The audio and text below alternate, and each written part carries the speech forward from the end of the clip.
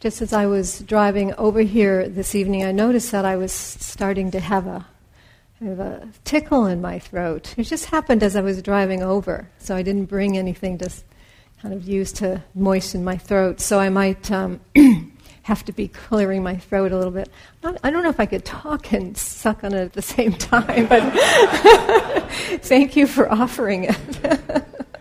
Maybe I'll take it for after. I'm very aware of what you're looking at.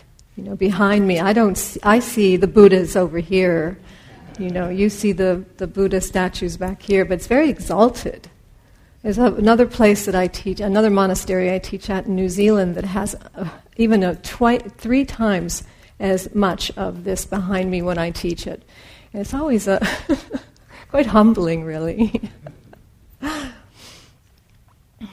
So I want to first say that, because I'm here with James's Sangha that's been here for a very long time. James has been teaching in Berkeley and also in the Bay Area for a very long time. And I know that because in 1979, when James taught his very first meditation class, I was in it. And he was just beginning then, and he was starting. He had a little sitting group in San Francisco where he lived, and we both lived in San Francisco at the time. And so after I did the introductory class, I wanted to have a sitting group. So it was at his house. I went over to his house, and it was him, his roommate, and me. And that's how we started back in those days. That's all that was happening in San Francisco back in 1979, that sitting group. Me and James and his roommate, John Amadeo. And, and then over the years things started to grow. So James was my first teacher, and I'm really proud of that. He's such a wonderful, joyful, deep, wise person. So I feel really happy to be able to come here tonight after all these years. All these years we've been planting seeds and fertilizing the Dharma. All of us now over these years. So James is very, very, very deep in my heart, very dear friend. And I think he's deep in meditation at the moment over at the Forest Refuge.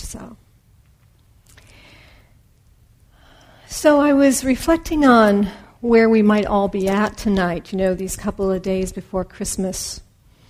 And what I hear often from people is that people are feeling a little overwhelmed, with all the activity and the holidays and the end of the year, and maybe even a little stressed.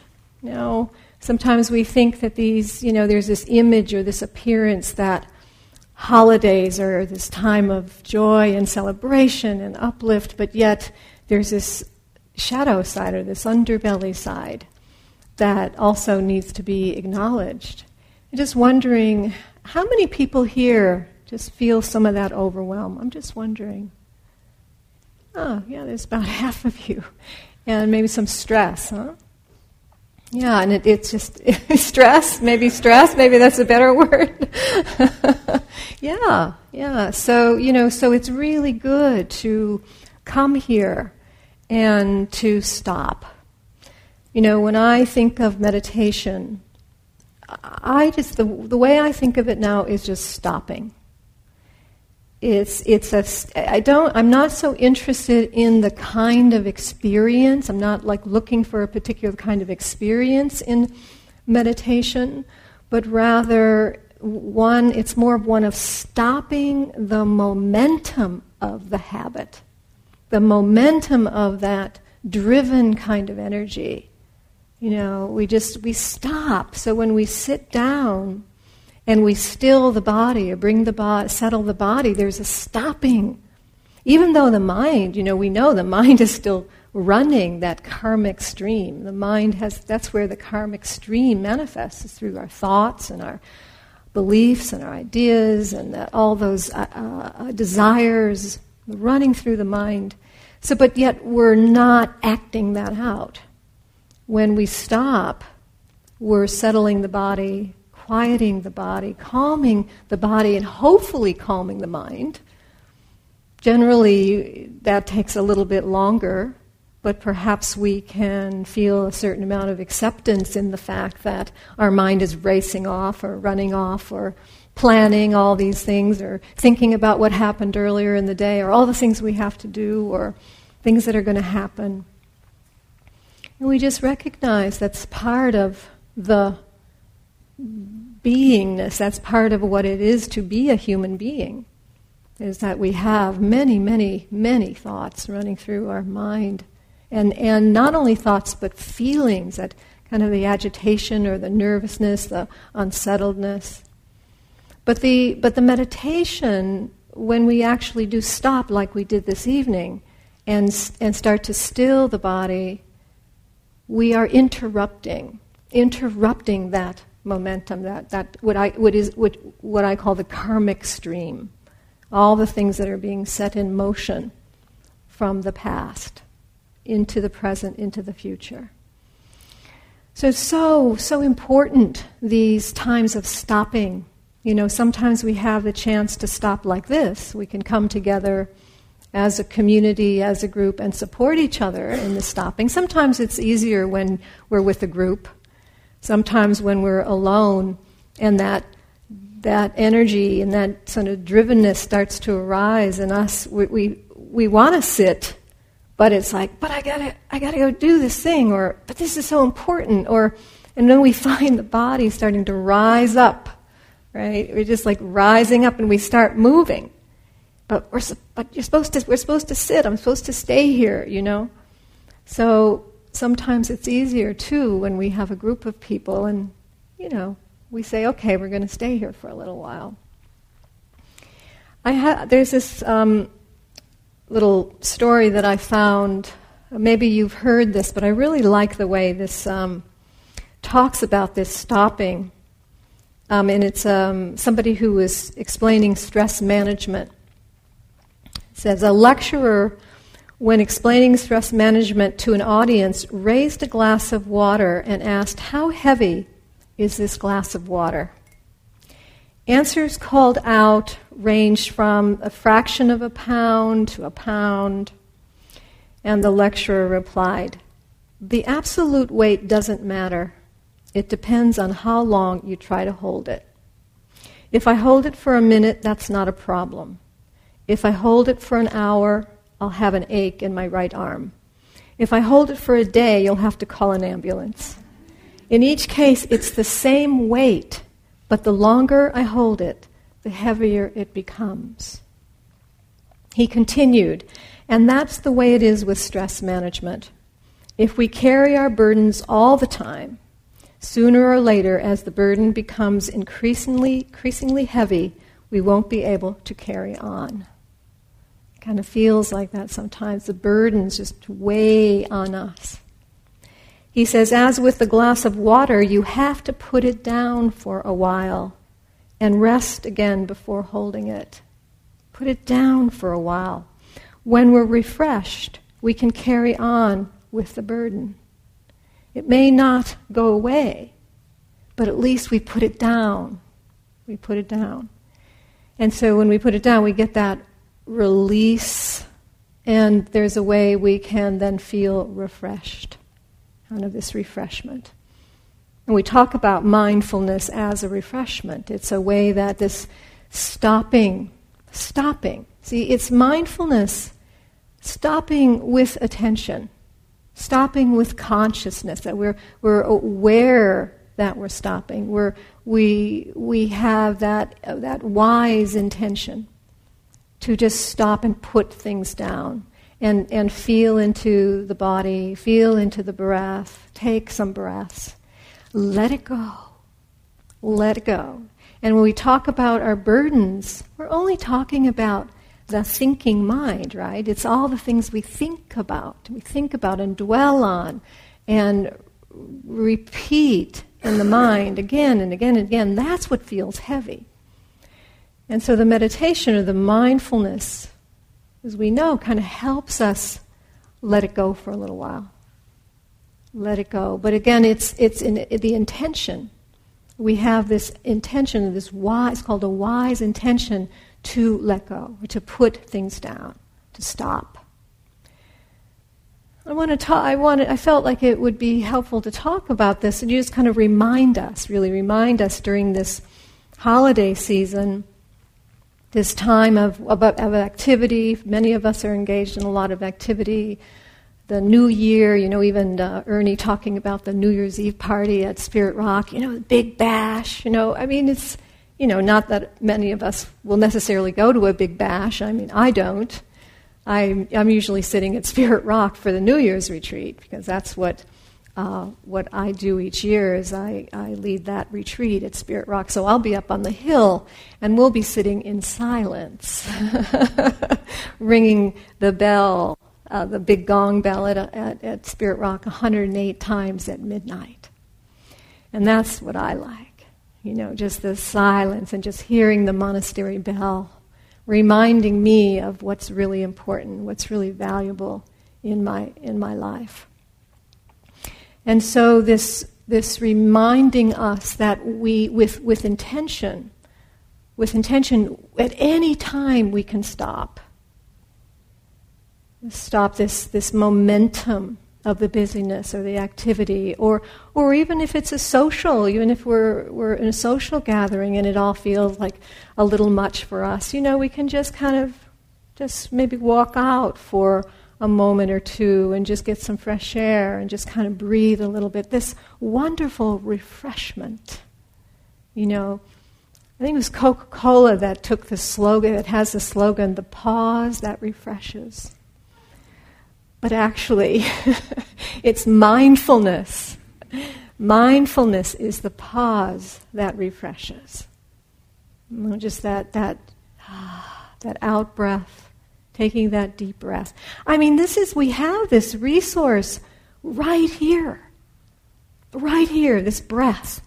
When I started my meditation practice in, the first years and, following the breath and feeling the breath, it's like, the breath already, I'm sick of the breath. I don't like the breath. I didn't want to have to narrow my attention to the breath all the time. But now the breath for me is my greatest ally. I love the breath. I love the breath. I love that at any moment I can just feel the expansion and contraction of my chest, of my body, my torso, and just feel that deep connection with my body. And just bring my mind into my body and just rest for even an instant, even a moment.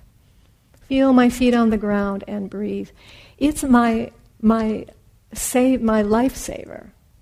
is that I have that resource. And through the years of cultivating the awareness of breath, which always was part of the formal meditation practice so that my mindfulness would be stronger, I would be more calm, more clear, I could attend to what's happening. But now for my daily life, for my integration into daily life, so important, so valuable. So this mindfulness and this intention of, we can do this at any moment, anywhere. And I want to talk a little bit about this intention, this wise intention, this wisdom, because in a way, we're cultivating this wisdom. And we cultivate the wisdom through this mindfulness and this concentration, this attention, mindful attention to what's happening in the moment, focusing our awareness towards something particular, like the breath or the body or stopping or meditating. We're just taking those qualities, those factors of mindfulness and concentration, and that is the vehicle for wisdom. Sometimes we might think that mindfulness is where this is what this is all about, that we just want to be more mindful. But that isn't actually what the Buddha's teachings are about. That's only a vehicle. the Buddha's teaching is about the cultivation of wisdom, the deepening of this, what might be called is prajna in Sanskrit.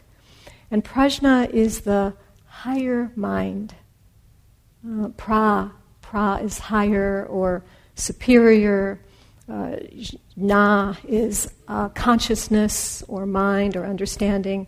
So when we talk about wisdom, we're talking about the higher mind, the higher consciousness, the superior mind, wisdom mind. Sometimes even called the altruistic mind.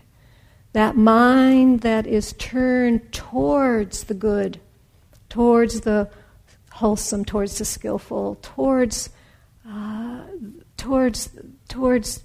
awakening, towards liberation. That mind that is turned. And so, like coming here tonight, just even coming here tonight, this is a manifestation of your higher mind. The mind that turns towards this cultivation of mindfulness and concentration and connection, towards this liberation, towards this freedom. So this wisdom, this is something that I'm more and more interested in, is what this really is and what this really means. Because it's this wisdom or prajna that illuminates consciousness, that is bright, that illuminates what's true and what's real. It is able to discern what is good or what is helpful, what will lead us to more happiness and contentment, and what won't, what is an obstacle, what gets in the way. This is really so much what the Buddha's teaching is about, is this wise discernment. That's another way of talking about wisdom, is this discerning mind around how we can then begin to direct our intentions so that our life is one of much more happiness and more contentment and more ease, more openness, more healing, more transformation. So the Buddha says that there's 3 things that we need to pay attention to, 3 things we need to discern. And you know, the Buddha's great with his lists, right? All these lists. So it makes it really specific what we're supposed to be paying attention to. So he says we need to discern when our mind is turned towards attachment, when we're getting caught or identified in some greed or wanting, attaching, holding. And then when we notice that, he said, when we can discern that, then see if you can actually turn the mind towards letting go or renunciation, or sometimes what we talk about as wise restraint. How to restrain ourselves from the habit of attachment. It's also a good thing to remember, too, at this time when, at holidays, when we're perhaps around much more indulgences, and we may be involved in more of this desiring mind. And it's good to discern whether we're getting caught in some kind of compulsion or addiction, or the desire is taking hold, or we're getting caught in these habitual ways of being. And we discern this. This is the wisdom mind, the mindfulness, the concentration that can begin to say, oh yeah, I'm getting caught in this. I need to pull back, I need to let go. I need to practice more renunciation around this. So it also brings in this kind of reflection, a way we, not through the mindfulness and directing our attention, we can also reflect on what's helpful here, what's needed here. So one thing to discern is the attachment. Another thing that the Buddha says we need to discern wisely is when the mind is moving towards ill will, towards aversion, or towards judgment, or ways that we begin to think or act in ways that are hurtful towards ourselves and other people. And if we notice that our mind is inclining in those ways, then we want to discern that, and then through intention, through wise intention, then see if we can pull back into what the Buddha says is the antidote, which is metta, or loving kindness. To bring in some kindness when we notice that. Maybe the first thing is the kindness towards ourselves, but then the kindness towards maybe the other person or the situation that we're feeling this ill will towards. Can we practice? This is the practice. This is where the what we're engaged in is called a practice. We pay attention and we are engaged. We are actively participating in this transformation of our mind and our heart. Prajna, we talk about consciousness. Prajna is the higher mind or higher consciousness. But in Sanskrit, mind and heart are the same. The word for mind and heart. So when we talk about mind, we're not just talking about the thinking mind or the mental activity, but we're talking about the movement of the heart as well. When the mind drops into the heart and the way we feel and we perceive and we connect, what's happening in the heart. And so when we talk about discerning ill will, then when we can pay attention to that and turn the mind towards more kindness, we are transforming the heart. We're transforming the mind towards goodness, towards kindness, towards freedom, towards liberation. We can engage, we can actively participate in this way. So, attachment, ill will, the third thing that the Buddha said we need to discern and pay attention to so that we can actively engage in this, shifting this karmic stream or this karmic momentum that I was mentioning earlier, is cruelty. So attachment, ill will, and cruelty, which really is an intensification of the ill will. It's when we get, even more caught in it, where then the speech and the actions are actually cruel. Cruel, really hurtful, harming. Where we're harming ourselves or another person. It's a kind of violence. A violence that all of us have seeds. We have seeds of that violence in our own mind, and we see it all around. We see it in the culture, in the world, this terrible, really very strong karmic patterns of this cruelty. And so the Buddha said, when we see this, when there's a strength of this pattern in the mind, and we discern this wisely, then we can turn the mind or shift the mind into compassion. So the antidote for that is compassion. And it really is non-attachment. Like non-attachment, when we're not caught in that, is renunciation or letting go. Non-ill will, when we're not caught in the non-ill will, when that's turned, it is loving kindness. One manifestation of that is loving kindness. When we're not caught up in the cruelty, it's non-cruelty, the absence of cruelty. That's how the Buddhist texts talk about the absence of, or non-cruelty, is compassion. It's a movement of the compassionate heart. And so we're cultivating this beautiful expression of wisdom, a way of living wisely with renunciation, with loving kindness, and with compassion, which is the manifestation of wisdom. This is what the Buddha's teachings are cultivating. How to live a wise and compassionate life. And I think it's really what we all long for. It's what the heart really longs for, because that is the experience of happiness, of contentment, of freedom, of vitality, of awakeness. That is the expression of an awake mind. So this is what we want. This is what we want. So the Buddha actually gives us very specific instructions.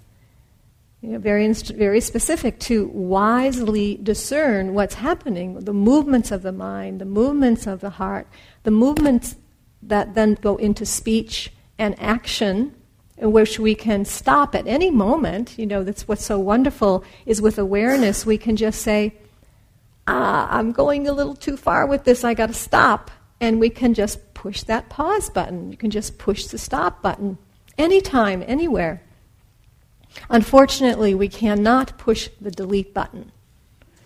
There is no delete button. That is not something that we have been given. So that's the karma. Once things have been set in motion, they've been set in motion.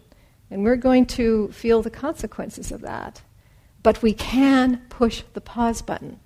We've got that one at our fingertips when there is awareness. This is a quote from David Whyte. Anyone aware of the poetry of David Whyte? The man is brilliant. He's just wonderful. If you don't know about David Whyte, somebody you might want to look up. He says, "You can move the pivot of your existence away from a feeling of besiegement in life towards engaging with creation in such a way that you realize it is a place of revelation and healing. The healings may be fierce, and the healings may almost kill you, but the world is somehow constantly telling us that we belong to a much larger wholeness than we can make for ourselves at any one time. We belong to a much larger wholeness than we can imagine." And so the Buddha is saying, yes, this is what is true. Not only do you belong to that wholeness, you are that. You are that wholeness. You are a full manifestation of that nature, of that Dharma. And so because we don't recognize that necessarily, we don't know that necessarily, or maybe we do sometimes but we forget other times, then we can work with it. We can actively engage through this, with this transformation. We can actively engage in our practice and transform and heal ourselves. This is one of these are called the powers. They're called spiritual powers. The first spiritual power is faith. And we have to have some kind of confidence or some kind of trust that this is true, that we really can transform ourselves and transform the world. We can transform the world by transforming our own consciousness. This is faith. So faith is the first spiritual power, which then as we start to engage in what we have trustful confidence in, this is what brings energy, which is the second spiritual power. We feel the vitality, we feel the energy to move forward in the direction that we are interested in, that we are excited about. We feel energy, vitality. That's a power. And then as we feel the trustful confidence and the energy, this gives rise to the awake mind where we can be mindful. Mindfulness is awake. So that's the third spiritual power, is mindfulness. The fourth spiritual power is concentration, where we then get more focused on that intention. This case, transformation or healing or awakening. So that the power, the energy, the mindfulness, the concentration, mind starts to becoming very one-pointed in our intention, our task. And the fifth spiritual power is wisdom. That gives rise to wisdom. And then we're in this cycle. It's like it's a wheel of power, where we gain our power as human beings. And so all of this is what gives rise to this wise intention. Where are we placing our intentions? Because every moment there is a moment of where the mind is inclining in some way. There's something we're intending. Right now, in this moment, right as you sit here, there's something that you're intending.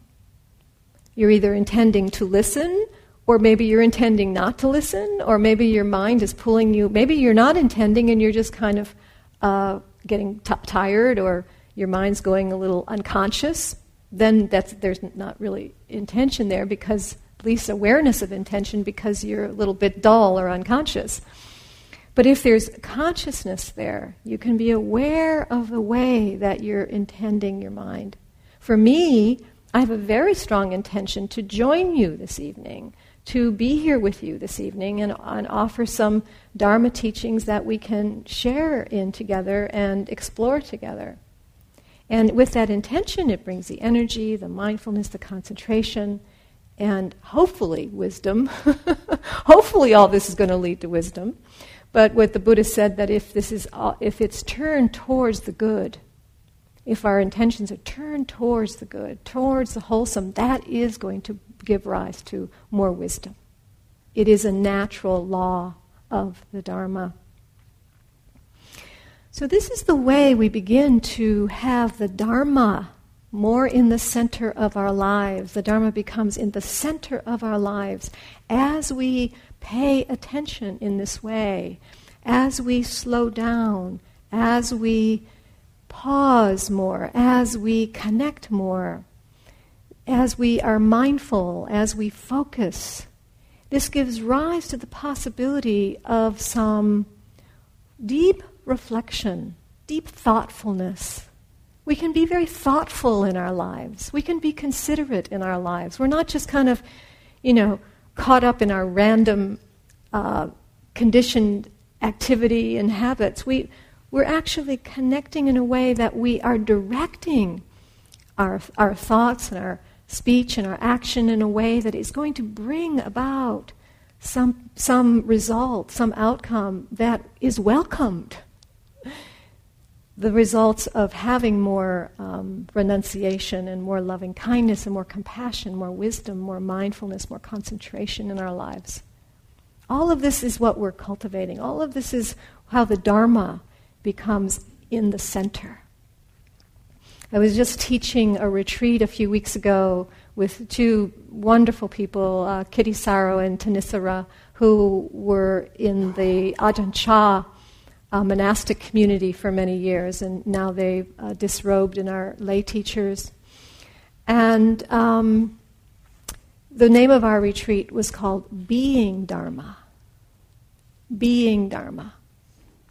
So not only having Dharma in the center of your life, you are being Dharma. You are living these qualities, living this true expression of what the Dharma is, or what wisdom is, what compassion is. So I thought that maybe for the last part of this offering, maybe we would do an exercise together where we can practice directing our mind in a very wholesome way, in a skillful way. And I thought perhaps maybe tonight we would do that around compassion. When I was reflecting about how I thought maybe we could practice this evening, I don't know about you, but during this holiday season, I have a lot of people that I know who are not doing very well. I have close people who are quite ill. People who are having a lot of economic difficulties, people, my mother who is still alive, her partner who is 92 is in the hospital. He went to the hospital yesterday. They found out he had pneumonia. Not good for a 92-year-old man to be in the hospital with pneumonia. He's there tonight. I'm sure that a lot of you have people who you are close to who could use some connection, a wish for your, the wish of your compassion, the expression of your compassion for them.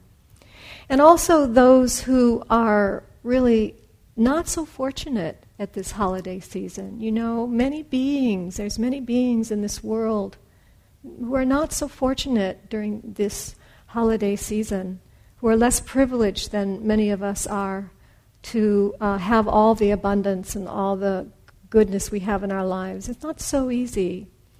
So I thought that maybe we would, as a group, we could direct our intention and our compassionate well-wishing to some people this evening, just for a little bit. And this was a way of actually collecting through the mindfulness, through the concentration, energy, confidence that this means something, that this matters when we direct our compassion. and this wise discernment of bringing some people to mind this evening. So maybe let's just do a little meditation, compassion meditation together for a bit.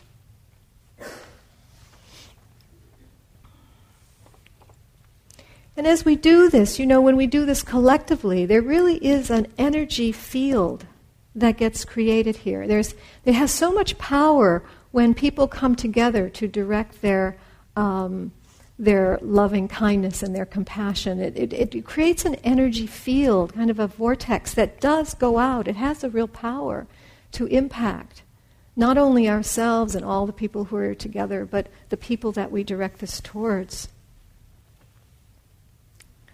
So I thought we would begin with just bringing in to our mind and our heart those people who are less fortunate than us this evening.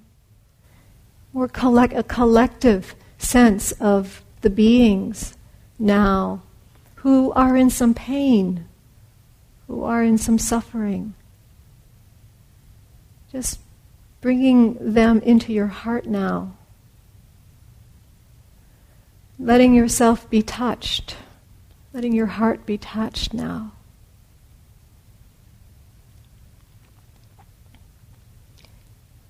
And with a simple phrase, extending a simple phrase of this compassion. May you be free of suffering and the roots of suffering. May your suffering be eased.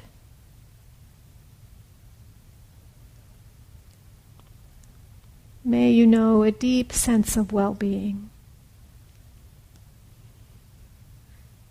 Just directing the mind towards this compassionate wish that these beings, all these beings, may be relieved of their pain, of their sorrow. May you find ease in your heart.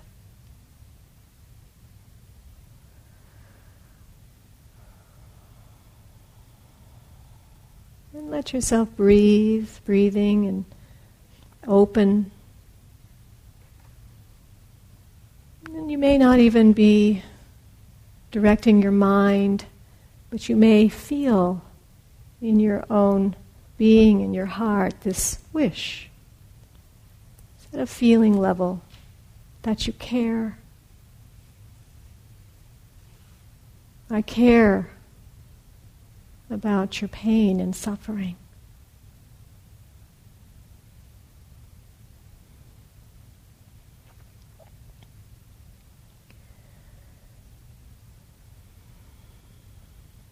May your suffering be eased.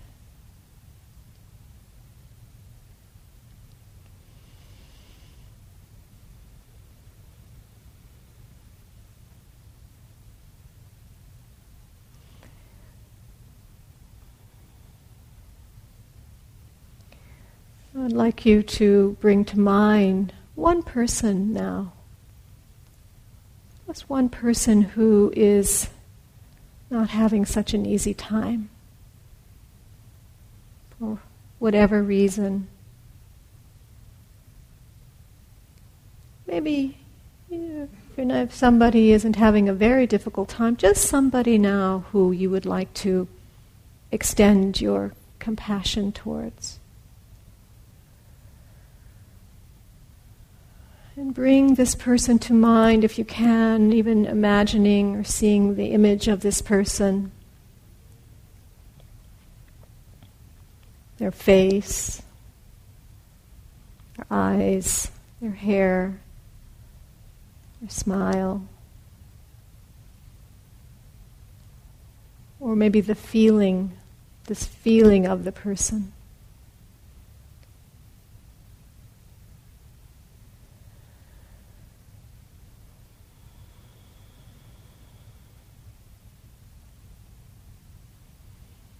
And as you breathing into your heart,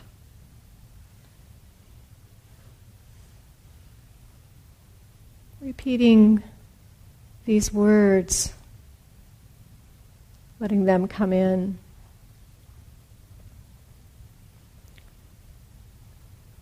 May you be free of your suffering,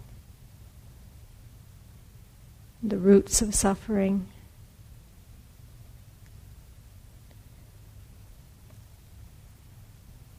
May your suffering be eased.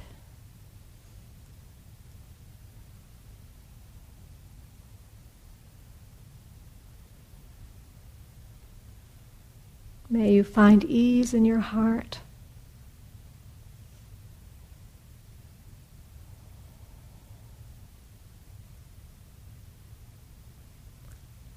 May you find peace.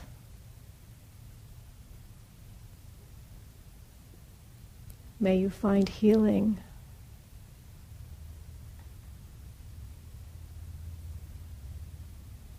And if another person is coming to mind while you do this, just let that person come in too. There might be a few people who you want to let in now, who are coming in now.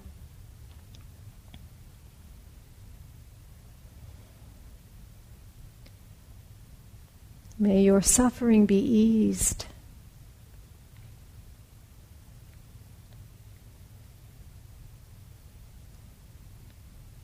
May you find peace. May you find healing.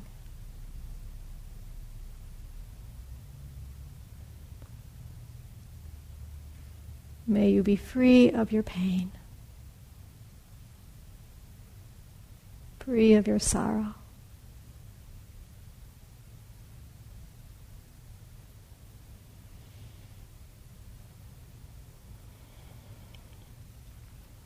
May you know a deep sense of well-being.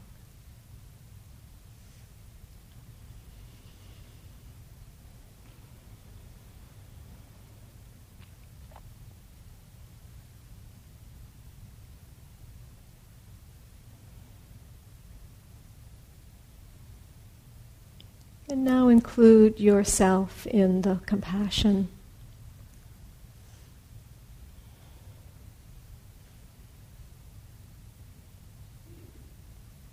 And just taking a minute or two and saying some phrases that we've used, directing them to yourself.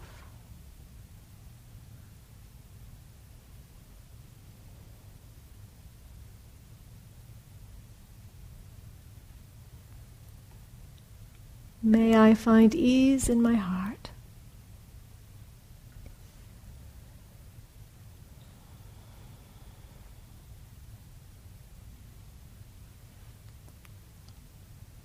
May I find peace.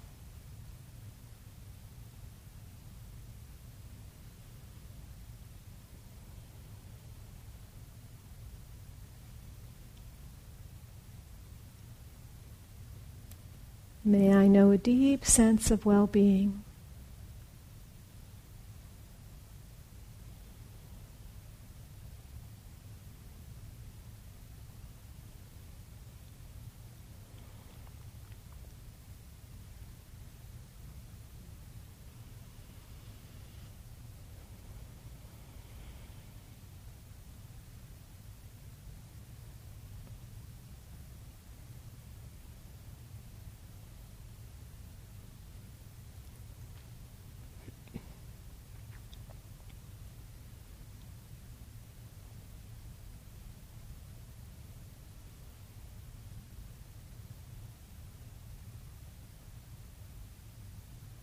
May all beings live with wisdom.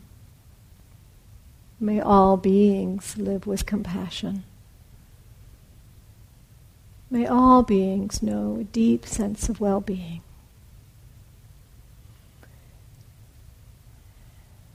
And may their heart be at ease.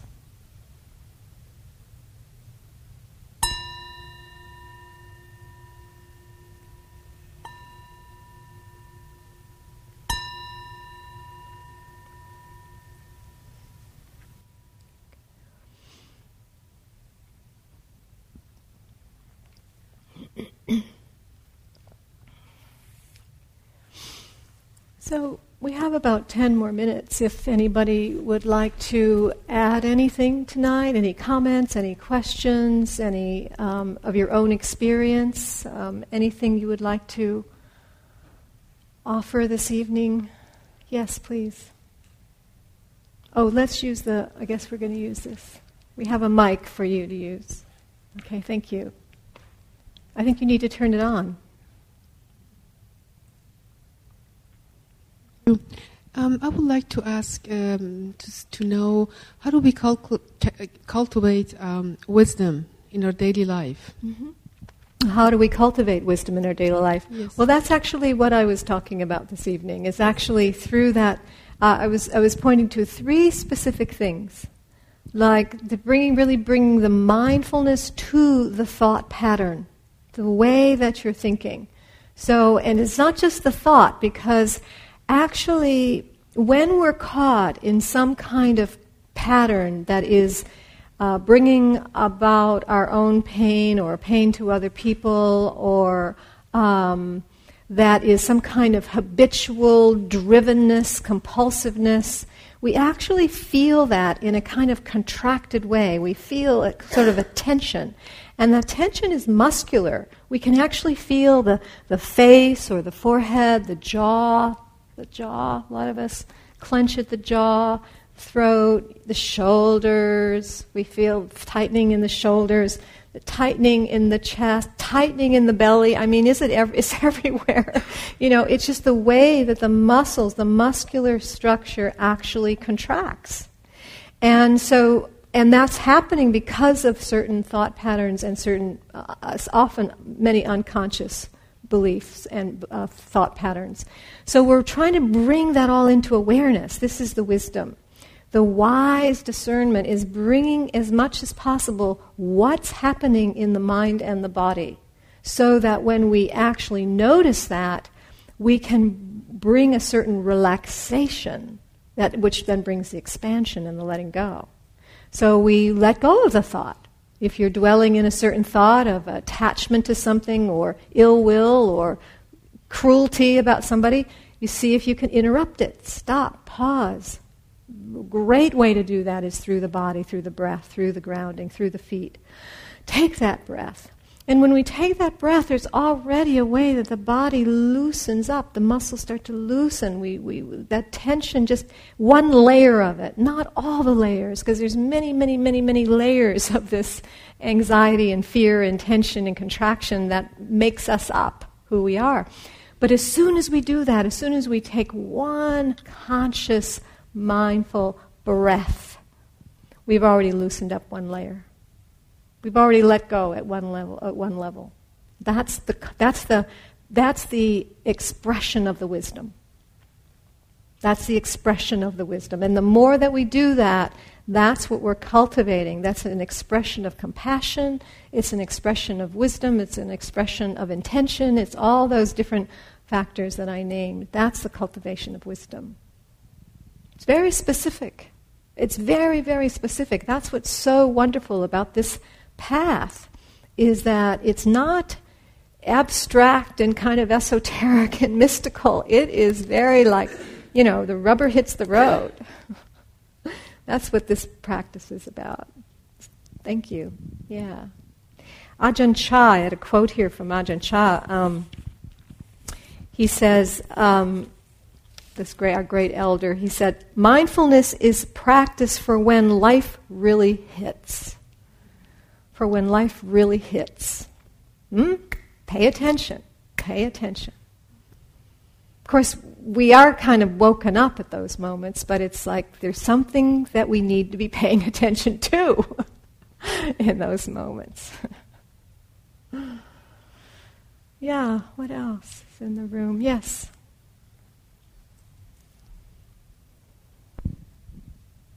Well, I was really grateful for you mentioning the value of stopping. And one reason is that the first time I went on longer than a weekend retreat, I went on a six-night retreat, I think. I don't know if I was especially mindful or concentrated, but it felt wonderful. And I was working at that time and took time off from work to do the retreat. But it felt like a real vacation. And sometimes when people say, well, what kind of retreats have you had? I say, well, the first longer one, it really felt like a vacation. And I don't know, I've always felt like that's kind of a superfluous thing to say. But I think it was really valuable that I really needed to stop. And I did the whole retreat schedule because I wanted to, but it felt like a wonderful vacation. Yes, and that is exactly in some ways. I mean, sometimes people don't have the kind of experiences on retreat that they would call it a vacation. It sounds like, there were probably some fairly pleasant things happening for you. But it is a time of stopping. And it's just that, because we're in a momentum generally in our lives. And the wonderful thing about retreat in a larger way, in a macro way, is we get to stop that whole thing for a while and just rest. It's deeply resting. And that's what a holiday is. That's what a vacation is. In fact, one of my teachers, Hamid Ali, I'm involved in the diamond approach, he talks about the state of mind that we are cultivating as the vacation state. To be able to experience ourselves more and more as if we're on vacation. So it is that. It gives us a very specific way of feeling into what that's like. Because we know what we usually feel like when we go on vacation.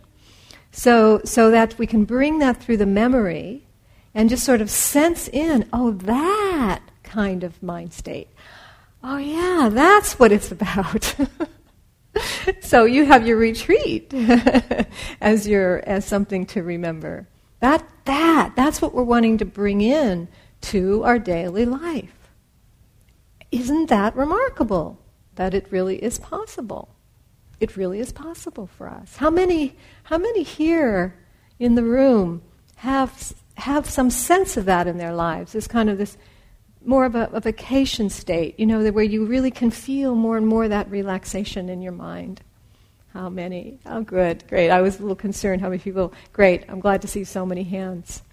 Yeah, that's the practice. That's the fruit of the practice. Doesn't have to be anything more esoteric than that. Yes.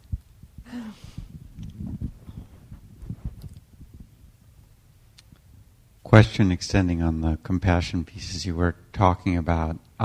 So for cases where you're not just thinking about a person who may be sick or maybe struggling with whatever, but then it's the holidays or traveling to or going to be visiting somebody like that, then any thoughts about, in the same way, how in most cases it's not something that you can fix or not something that you can change, but how you can be with that or be helpful to them in a way that, is compassionate.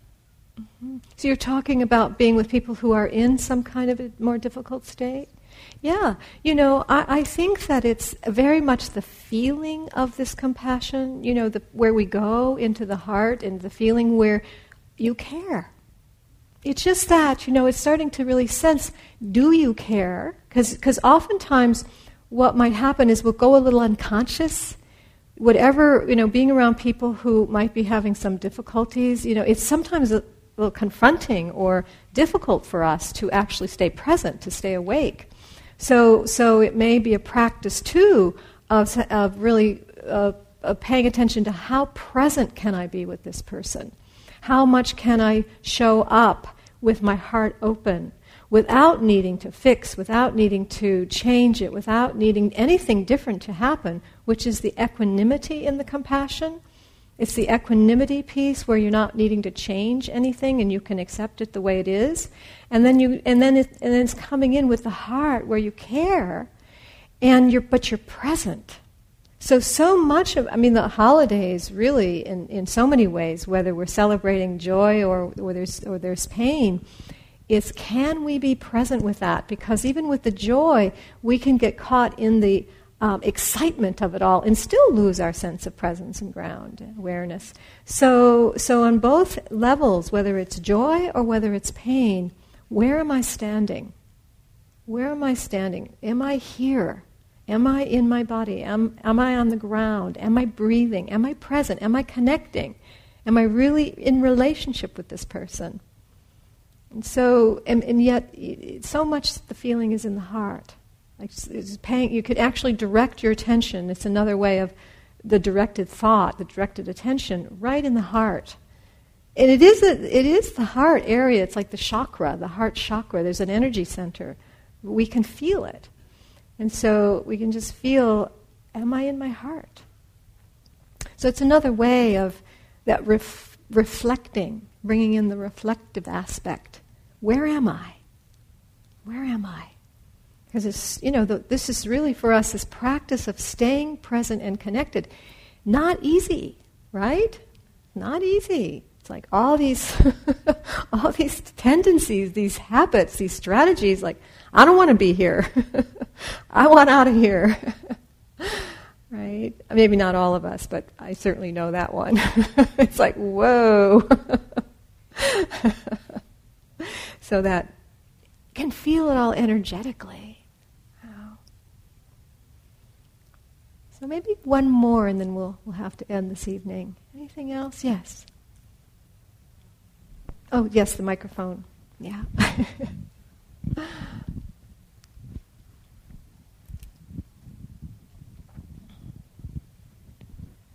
So, when you were speaking about metta as the antidote to ill will, I actually really experienced that this summer when I was on a long retreat. And I had just like 3 months of real anger and ill will and even like enemy images and things. And I have other ways of trying to understand what's going on, and I was working with those. And, it wasn't quite ending it. And at some point I was able to actually start looking at my thinking patterns. Good. And that. Mm-hmm. And that was helpful. I was able to stop interpreting things. Uh-huh. So that was some help. But what you said about, well, it's also here in the heart, that's what I got. My mind could stop. Yeah. But my heart hadn't caught up. And I did a lot of metta, which normally metta wasn't my strong thing. But I just started doing it for a long period of time that day, and forgiveness practice. And it was amazing. Beautiful. It totally left me. Yeah. So I really have come to a place of really trusting it. Yes, so that's the faith, the trustful confidence. Yeah. Yes. It turned, not only let go of me, but it went in the opposite direction. Yeah. Yes. Yeah. This is so power. This is power. The Buddha speaks about these as spiritual powers to turn the mind, to change the mind, transform the mind and heart. And what you're saying, it's just validates it. We all have these kinds of experiences where when that's why the reflection is important, to reflect on these kinds of things as you're doing tonight, because that strengthens the confidence. It strengthens the confidence and gives energy to keep going. Keep going, keep going. Because it's really possible to not only change our own consciousness to the higher mind, the prajna, but to change the world. I really fully believe that. So, thank you. And thank you for coming this evening, and it's been a joy for me to share with you this holiday, this dark season. It's also the dark season, isn't it? So thank you so much, and I wish you many blessings for this coming new year, 2012. Hey? We've been waiting a long time. We'll see what happens. Thank you. Good night.